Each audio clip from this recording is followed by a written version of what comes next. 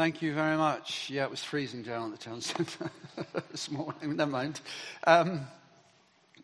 Just to say that the Bible, going through the Bible in 1 year, the app that John mentioned, the method he was talking about, Joy and I are just coming to the end of doing that. We did it in 2019, and it is excellent. It really is very good, and the commentaries are really helpful, and Nicky Gumbel is incredibly insightful. So we would both recommend it as well. And I'm thinking, shall I do it in 2020 as well? So I haven't made up my mind, but maybe. Okay, so as John said, I'm concluding our series on What a Beautiful Name. And I'm going to be talking about the Prince of Peace. And it's going to be based around Isaiah chapter 9, verses 1 to 7a. And I'm going to go into the text in a little bit of detail as well, I trust. So, in this passage, preceding that passage, there's been some judgment that God is saying is going to happen. But then that's why the verse starts, nevertheless. There's going to be mercy shown, and this is what it's going to be like. Don't worry if you don't understand things. I'll seek to explain it. Nevertheless, there will be no more gloom for those who were in distress. In the past, he humbled the land of Zebulun and the land of Naphtali. But in the future, he will honor Galilee of the nations by the way of the sea beyond the Jordan. The people walking in darkness have seen a great light. On those living in the land of deep darkness, a light has dawned. You have enlarged the nation and increased their joy. They rejoice before you as people rejoice at the harvest, as warriors rejoice when dividing the plunder. For, as in the day of Midian's defeat, you have shattered the yoke that burdens them, the bar across their shoulders, the rod of their oppressor. Every warrior's boot used in battle and every garment rolled in blood will be destined for burning, will be fuel for the fire. For to us a child is born, to us a son is given, and the government will be on his shoulders, and he will be called Wonderful Counselor, Mighty God, Everlasting Father, Prince of Peace. Of the greatness of his government and peace there will be no end. That's as far as I want to go today. Now, just to begin with, here's a picture I'd like to show you. Does anyone know who this is? Yeah, it's Neville Chamberlain. He's waving a piece of paper. It was called the Munich Agreement. It came after he had a meeting in September 1938 with Herr Hitler and Mussolini, where they agreed that some of Czechoslovakia would be divided up and that the Nazis could have some of it. And as a result of that so-called agreement, Neville Chamberlain came back and waved this piece of paper that people had signed, the main players, and he said this: I believe it is peace for our time. Well, we know differently, don't we? Within less than a year, Britain was at war with Germany. And 8 months later, Neville Chamberlain, in his resignation speech, said, as Churchill became Prime Minister, he said this: and you and I must rally behind our new leader, and with our united strength and with unshakable courage fight and work until this wild beast which has sprung out of his lair upon us has been finally disarmed and overthrown. What a contrast between the first statement that he made, peace in our time, and this one he made later on. Well, what's that got to do with what I'm going to say? Well, it's got to do with this. Jesus is the Prince of Peace, but it's not a costless peace. It's a peace that is going to be very costly. It's a peace that is going to have to be won. For the book of Revelation tells us this in chapter 19, verse 11. I saw heaven standing open, and there before me was a white horse, whose rider is called Faithful and True. In other words, a picture of Jesus. With justice he judges and wages war. But it's a different kind of war. Not fought with guns and bullets, but one fought with prayer, righteousness, truth, justice, and love. I recently read a book about the history of the Crusades. The Crusades was a series of religious wars where European Christian states attempted to wrest the Holy Land from Islamic rule. As I was reading the book, one of the things that struck me was how misguided they were. For the Apostle Paul describes our warfare like this in the book of Ephesians: for we are not fighting against human beings, but against the wicked spiritual forces in the heavenly world, the rulers, authorities, and cosmic powers of this dark age. And as I was studying for this talk this morning, the first thing that struck me was this: the Prince of Peace goes to war. We have an expression in English, to fight someone's corner. It means to stand up for someone or some cause.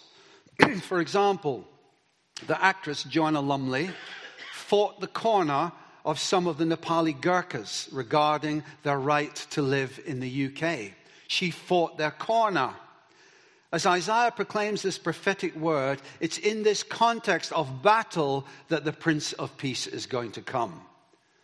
Isn't it good when you have someone who fights your corner, who stands up for you?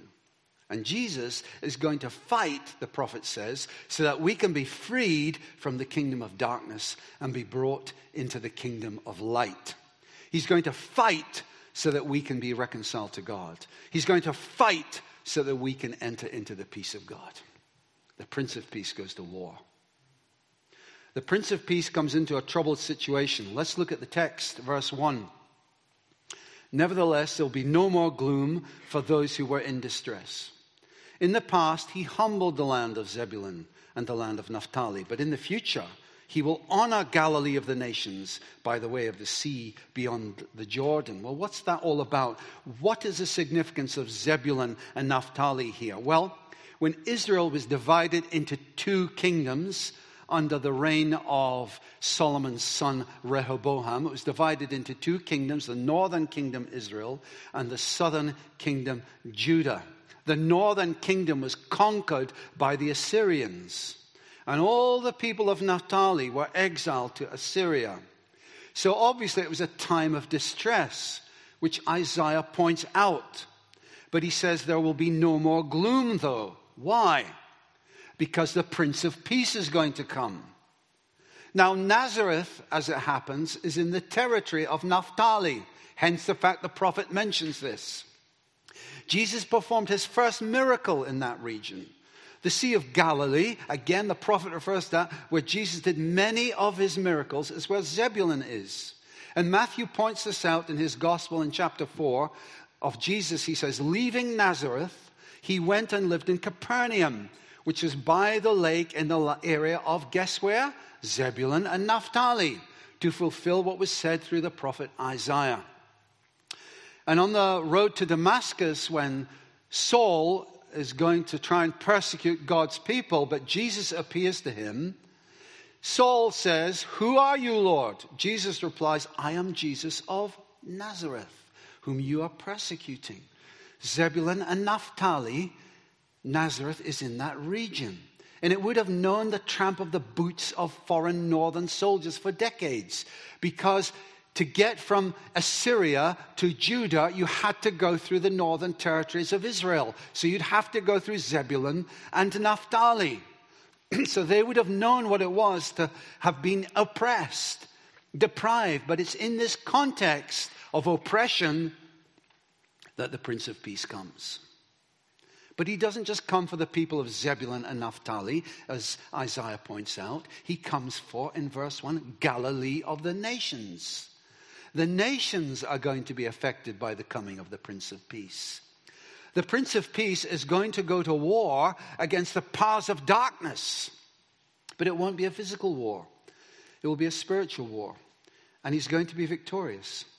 And Isaiah points out what it's going to be like. He says, and it will be, in verse 4, as in the day of Midian's defeat. What's that all about? Well, we read about Midian in the book of Judges. Midian was an invading army that plundered Israel. So if Israel grew crops or tried to get any sense of peace, the Midians would come and plunder the land. And at the time of Gideon, the Midianites came as a great army. The Bible tells us that they had so many camels that were more than the sand of the seashore.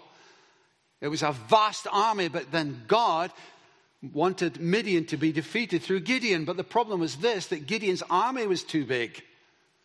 There was about 22,000 odd soldiers in his army. Again, compared to the Midianite army, that was very small. But God said, no, I want that army to be reduced. Otherwise, if you defeat them, you'll say it was by our power we did it. So eventually the army gets reduced to 300 men. And then, in order to defeat the Midianites, what they have to do is they have to get a clay pot and put a burning torch inside the clay pot, and simultaneously they have to break the clay pot so the light shines. And as the light shines, the army of the Midianites gets completely defeated. It was as the light was revealed that Gideon triumphed over the Midianites. And here, Isaiah proclaims a greater light. The people walking in darkness have seen a great light. And those living in the land of deep darkness, a light has dawned. There's going to be a massive victory. But it won't happen according to human standards. It won't happen according to human power. Jesus comes, for the most part, unexpectedly. He comes in humble form. He comes dependent on others. He comes in weakness as a baby. He comes to those in darkness. He comes to the nations. He dies in apparent weakness. It's going to be not as people expected. But the Apostle Paul tells us, as Christ dies in weakness, that having disarmed the powers and authorities, he made a public spectacle of them, triumphing over them by the cross. And that's how Jesus goes to war. By sacrificing his life. Verses 4 and 5, you have shattered the yoke that burdens them. And Jesus has shattered our yoke. The yoke of slavery to sin. The yoke of death. Jesus has shattered it. You have shattered the yoke that burdens them, the bar across their shoulders, the rod of their oppressor. Every warrior's boot, he looks into the future, used in battle, and every garment rolled in blood will be destined for burning, will be fuel for the fire. So God's purposes are still being worked out. And one day there will be an end to human warfare. Jesus is going to bring it to an end. There will be a complete end to oppression. As the Prince of Peace begins his rule in our lives and we begin to experience his peace, so he is going to bring his peace to all the cosmos. And there will finally be an end to war. And no one and nothing will be able to get in his way. He's disarmed the principalities and powers, the powers of darkness, triumphing over them in his cross. It will be as in the day of Midian. It will be as in apparent weakness that the light's going to shine and defeat the darkness. There's also going to be a new government. Jesus' victory is going to have a far-reaching outcome. Of the greatness of his government, verse 7, and peace, there will be no end. And boy, we're so privileged to be living at this time where we're seeing the gospel spreading throughout the world. Since that great day of Pentecost when the Holy Spirit came and empowered the disciples to go out into all the world and proclaim the gospel. And we still see it spreading today. We're supporting Jackie and Wes Ringer Marshall, who are involved in translating the Bible into South Sudanese languages. Why? So that people can read and understand the Word of God in their own language. Of the increase of his government and of peace, there will be no end. At King's, in our small part of the world here, 19 people got baptized in 2019. Praise the Lord. People deciding they want to commit to following Jesus. Of the increase of his government and of peace, there will be no end. The Prince of Peace comes largely unexpectedly. He comes in human form, born as a baby. He comes in apparent weakness. He has all the religious and secular powers of the day ganged up against him. He has the satanic powers of darkness eager to see him destroyed. He goes to war against them, even as he comes to bring peace. What peace does Jesus come to bring in that case? He comes to bring peace with God. How? His message is very clear. Mark tells us in his gospel, Jesus says, the kingdom of God has come near. Repent and believe the good news. Simple as that. Repent and believe the good news. That is how we enter into the peace of God. Repent means to turn away from our life which is hostile towards God. It means to turn to Jesus and decide to leave that futile way of life behind and to walk with him. I remember as a 20-year-old and at Christmas time, I think John shared something of his story of how he came to faith. And as I was sitting listening to him, I thought, echoes of my own experience. I had what was called because I guess a bit like John, didn't think I was too bad. I thought, yeah, I knew I'd done stuff wrong, of course. We all know that, don't we? We don't need anybody else to tell us. We know we've done wrong stuff, but I didn't think I was too bad in the great scheme of things. until I had a light bulb moment. A light bulb moment when I suddenly had understanding. Now, I know for some of us, it's not so much a light bulb moment, but it can be just like the dimmer switch on the light. Just the light gradually goes up. Or the light of dawn, where the darkness slowly goes until the sun rises. For me, it was more like switch. The light bulb came on. And suddenly I realized I was going totally in the wrong direction in my life. I just knew it. The Holy Spirit revealed it to me. And I thought, I must stop going this way and I must go the other way instead. Instead of just thinking about Jesus, just some kind of good religious teacher like any other. No. He's the Son of God. He's the Savior of the world. He is the way, the truth, and the life. And no one comes to the Father except through him. I didn't realize that, but now I understand, so I'm going to go that way. And I'm still making that decision. Every day, I want to make that decision. I don't want to follow the darkness. I want to follow the light. I want to follow Jesus. And this morning down at the town center, we had a great time of worship. And one of the songs that we sang was, I worship you, I worship you. And as I was standing down at the front and I was singing this song, in my heart I thought, yes, Jesus, really that's what I want. I want to worship you. I want you to be at the center. I want to give you everything. I know I struggle from time to time. I put some stuff on the table. I give this to you, Lord. And then 10 minutes later, I take it back. No, I don't want to be like that, Father. Help me, please. I want to worship you. I want to dedicate myself again to that, Father. Help me. That's what repentance is about. It's an ongoing thing as well as maybe just a one-off thing that we do. To turn away from sin and to turn to God and believe the good news, which is summed up by the prophet Isaiah in chapter 53 like this. We all like sheep have gone astray. Each of us has turned to our own way. And the Lord has laid on him the iniquity of us all. We need to believe in the good news that Jesus came to reconcile us to God. He came to transform us from God's enemies to his friends. We need to have faith to trust in what Jesus has done for us. When we do, then something wonderful happens. The Apostle Paul describes it like this in the book of Romans.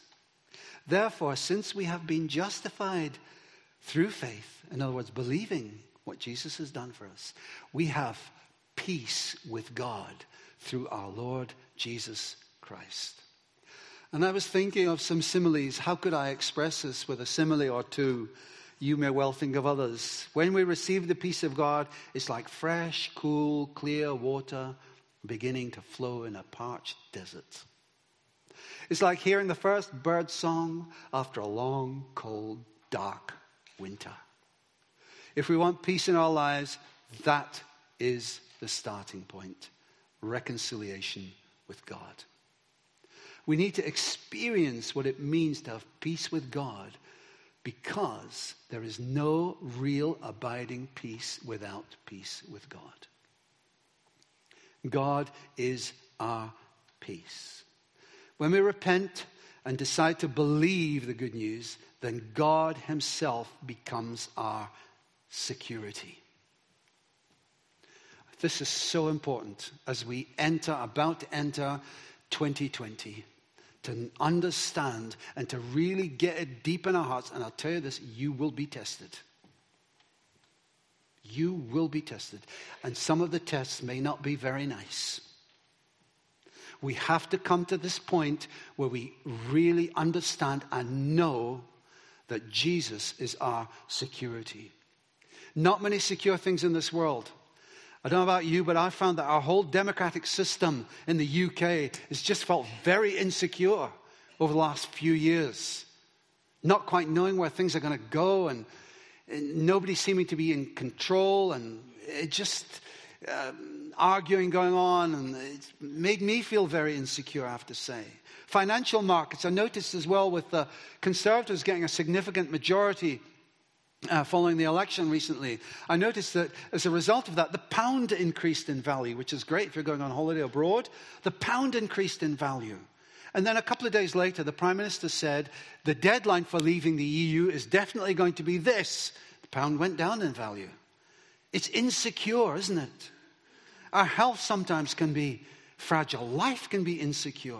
Relationships can be fraught. Stresses come uninvited. That's certainly my experience. Where can we find that security that brings peace? Well, if we are hoping that when all the circumstances of life favorably line up, then we'll have peace. We can be waiting a long time. It's like dominoes. If you do one of these domino things where you line up all the dominoes and you flick the first one and then they'll go plop, plop, plop, plop, plop, plop, plop, plop, plop. If we're waiting for the circumstances of life to line up like that, we will be waiting a very, very long time. As I look back on 2019, and I'm sure it's probably true for you, you will have experienced stresses and strains in your life, things that you would probably never wanted to face. Peace is not simply a feeling. It's not simply having all the circumstances of life 10 out of 10. Peace is in a person. It's in the Prince of Peace.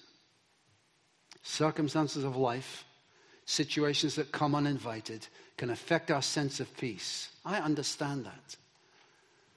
You know, we will have stresses and strains in our life that can affect our sense of peace, and it would be foolish to say that they don't. But what I'm saying is this: we have to come to a place then, facing them with that profounder sense of security, and finding it in someone who does not change. He is not fickle, not like the circumstances of life. He's someone who can rely on. He is someone who gets it. He understands all the stresses and strains of life.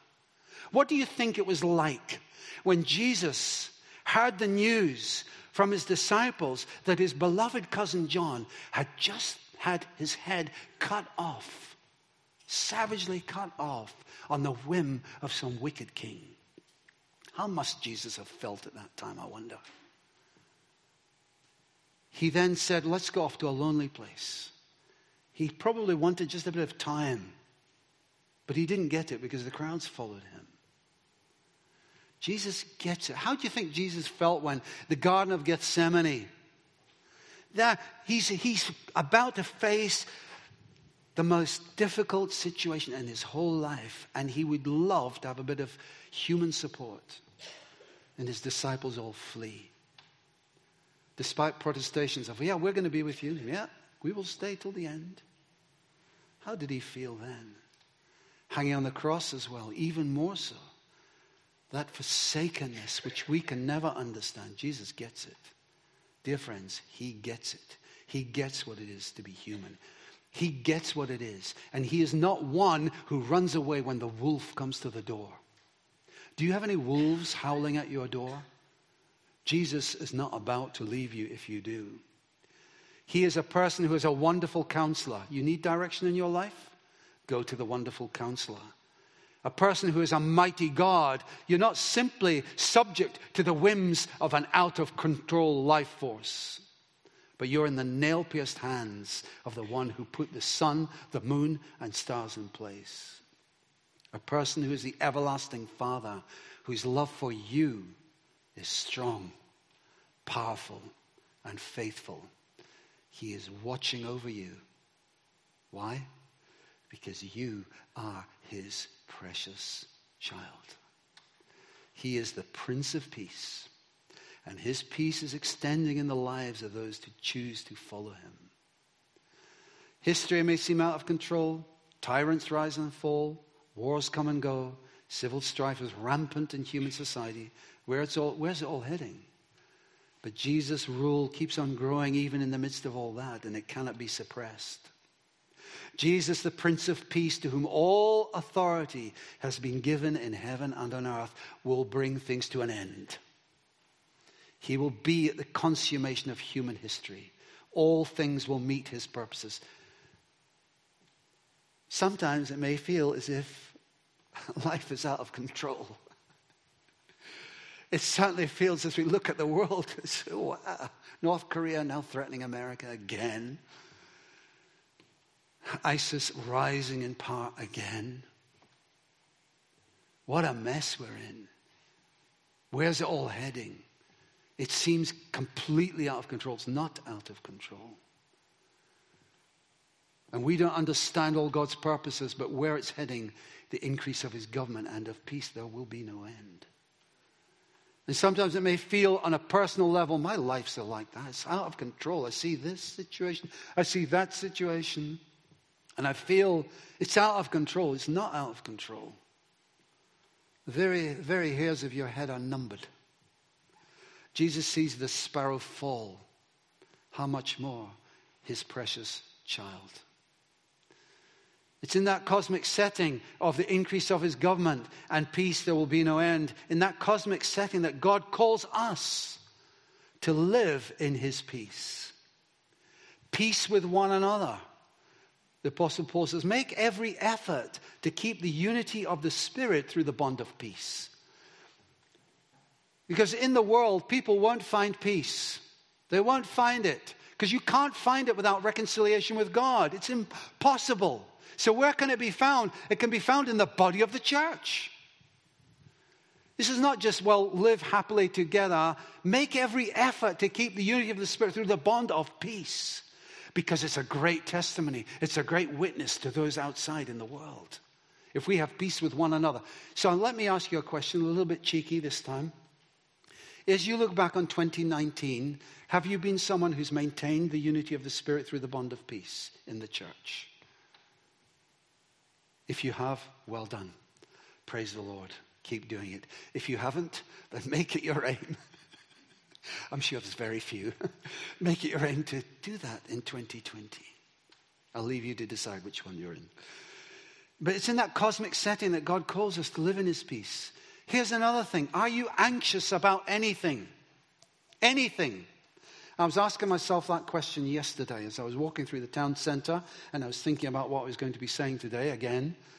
And I was thinking, am I anxious about anything?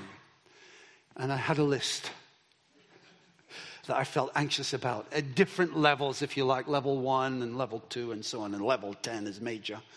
I don't think, anyway. And I had things that I was anxious about. So what does the Apostle Paul tell us to do? He says, do not be anxious about anything, but in every situation, by prayer and petition with thanksgiving, present your request to God. And the peace of God, which transcends all understanding, will guard your hearts and your minds in Christ Jesus. In other words, keep praying. Don't give up. Anxious about anything? Bring it to the Lord. If that anxiety comes back, what do? You bring it to the Lord. So I'm having to learn that again this year. Another thing about living the peace is be guided, Paul tells us in Colossians 3:15, by God's peace in your heart. Let the peace of Christ rule in your hearts. In other words, the Holy Spirit, when he comes into our lives, brings a sense of equilibrium. He brings a sense of balance, spiritual balance in our life that gives us a sense of peace. And as we have that sense of peace is designed to guide us as well in the decisions that we make. If we begin to lose that peace, that equilibrium goes haywire, then we know there's something not quite right. So we need to maintain the peace. God will give us this peace, but we need to fight sometimes to retain it. And as we do these things, and we in turn can become peacemakers. And we know what Jesus said about them. Blessed are the peacemakers. As we look ahead to the new year, let's also make it our aim to be peacemakers. Anybody can stir up trouble. That is dead easy. I could stir up trouble right now if I wanted to. I could start criticizing you publicly. Boy, that would stir up trouble, wouldn't it? Woo! But I'm not going to do that. Why? Because God calls us to be peacemakers. Dear friends, Jesus is your security. Your peace is in a person, not a thing, not a force. Do you know him? Have you committed your life to him? Or are you still struggling with who he is? Because that's what it all hinges on, who he is, the Prince of Peace.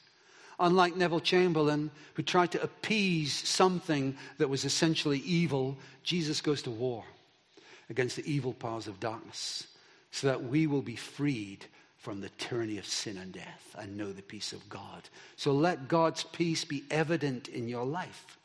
Sometimes you have to fight to keep it. So as we're on the threshold of 2020, I would like us all to reaffirm at the threshold of this new year your trust. If you follow Jesus, I want you to reaffirm your trust in the Prince of Peace, who holds you gently in his everlasting arms. So as the band come back up, Simon, if you in the band would like to come back, and John to follow up in the meeting.